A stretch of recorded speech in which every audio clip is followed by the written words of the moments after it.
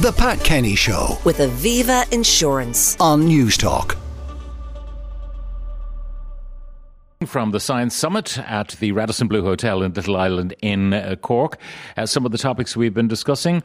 This one from Tim. Darwin's theory of evolution suggests that humans will evolve technology to the extent that technology itself then evolves beyond humans, and it, AI, then capitalizes on the survival of the fittest where humans may not be needed. Can't understand the inexorable march of technology at all costs. Need to take a step back for the consideration of humankind, as says Tim. I was watching a series where the characters were freaking out about a mouse infestation. Immediately, ads started showing up on my iPad for vermin extermination. I teach kids coding in our club, 3 weeks to do a project instead of 3 months using ChatGPT. It's amazing. Autonomous soldiers, a frightening prospect.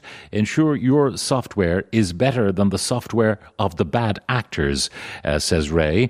AI is merely technology that has been packaged and sold to us as something more special than it is. For example, we had predictive text in our Nokia phones in 2001. ChatGPT is merely a development of that. And there's lots more on Israel as well, which I'll bring to you later on in the show. But continuing our scientific themes, antibiotics are one of the best scientific discoveries ever. However, the more of them we take, the more our bodies learn to fight against them. We want to know, what does that mean for the future of our microbiome? Well, joining me now to talk about this in more detail is Professor Paul Ross from AOC Microbiome Ireland and winner, congratulations, of this year's Researcher of the Year award. Paul, good morning. Thanks, Pat. Good morning, and thanks for having me on. Now, talk to me about antibiotic resistance. We've heard about it for ages, and particularly in relation to things like tuberculosis, where you'll have resistant strains coming up. But this could apply more widely to other conditions that we use antibiotics to treat. So is it inevitable that all the antibiotics we have thus far will eventually be defeated by the bugs? Well, if we don't do something about it, Pat, I think it will. The World Health Organization this year said it was one of the 10 biggest threats to human society.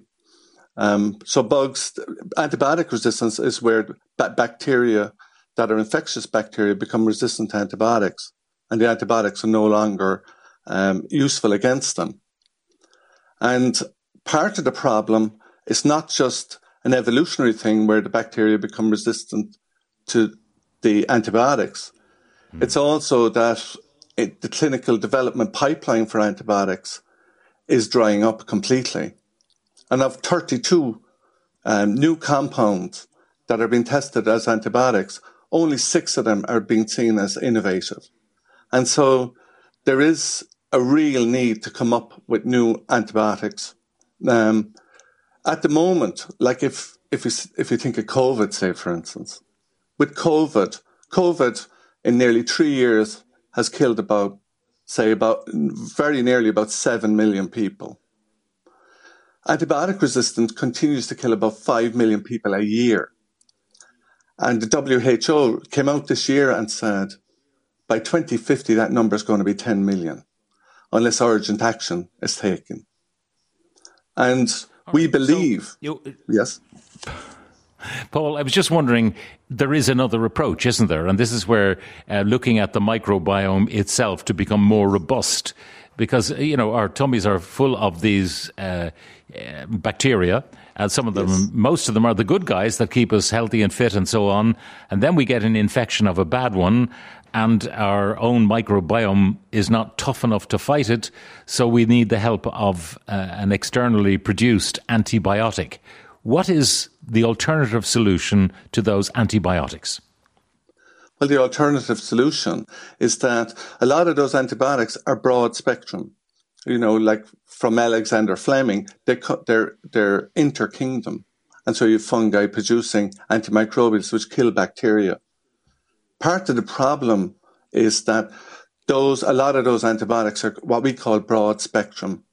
They'll actually almost completely wipe out your microbiota. And that collateral damage then allows pathogenic resistant bacteria to flourish. in bacteria themselves, they produce a lot of antimicrobial compounds. Some of them, such as bacillus, can produce, they're like a tank. They'd have almost 10 different antimicrobials. A lot of them are what we call narrow spectrum. They'll only kill bacteria that are like themselves.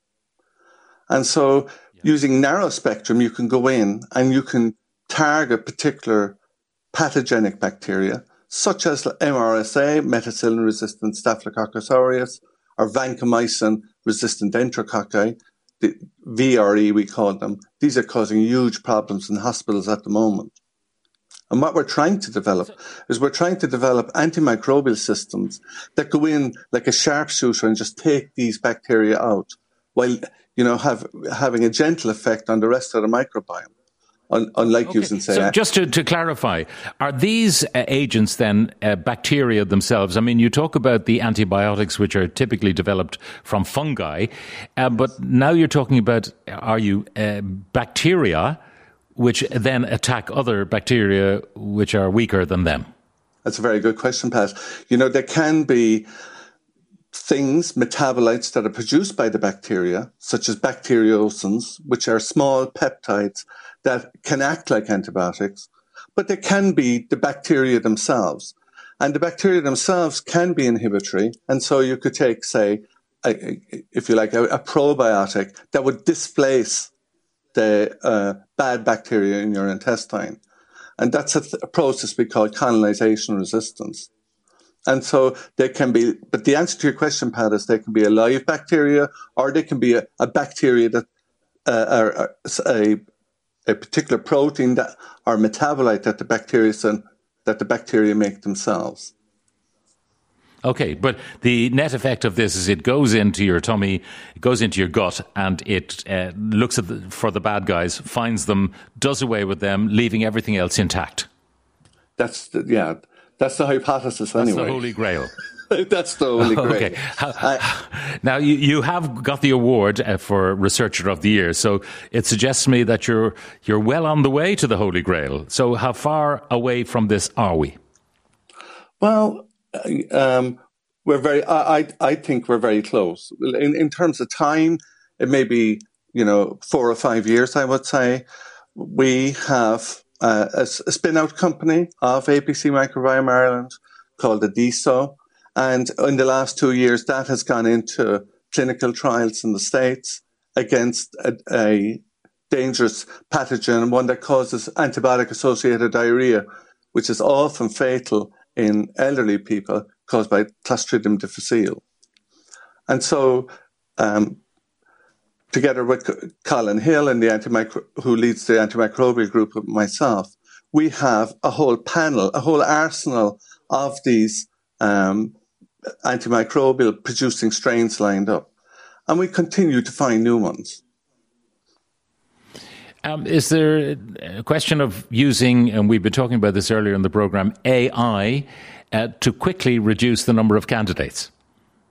Yes, there is, actually. And we're starting to use AI now as well, because what you can do is you can search in the kind of blueprint in the sequences of metagenomes, we call them. And so this would be where you go in and you sequence multiple bacterial genomes. In some cases, we kind of know what we're looking for, because a lot of these antimicrobial peptides have similar features. They can be very different to each other, but they can be in different classes. And so we can look for different classes for them. We can then, by studying these in the lab, by taking these peptides that are produced by bacteria and testing them against these panel of really dangerous antibiotic resistant strains, we can if you like, learn using AI how the actual structure of the peptides relate to the activity that we see with them. Now, Paul, a final question. You may not be able to answer this, but it comes from a listener called Angela. Could you ask the professor if there's any way of clearing Pseudomonas from your body, because this bacteria is resistant to most antibiotics? Yes, that's a very good question. And Pseudomonas is very much an aerobic organism. And so that means it thrives well in air, not it can't grow without air. And so you'll find Pseudomonas on your skin, and you'll find Pseudomonas in your mouth and in your lungs. And it's particularly dangerous in people, say, with cystic fibrosis. And we had, Colin and myself had done quite a lot of work looking at, in this particular case, it wasn't a peptide that was produced by a bacterium, but was a bacterial virus called a bacteriophage that kills Pseudomonas aeruginosa. And particularly organisms that form a lot of mucus, ones that would cause a lot of problems in your lungs.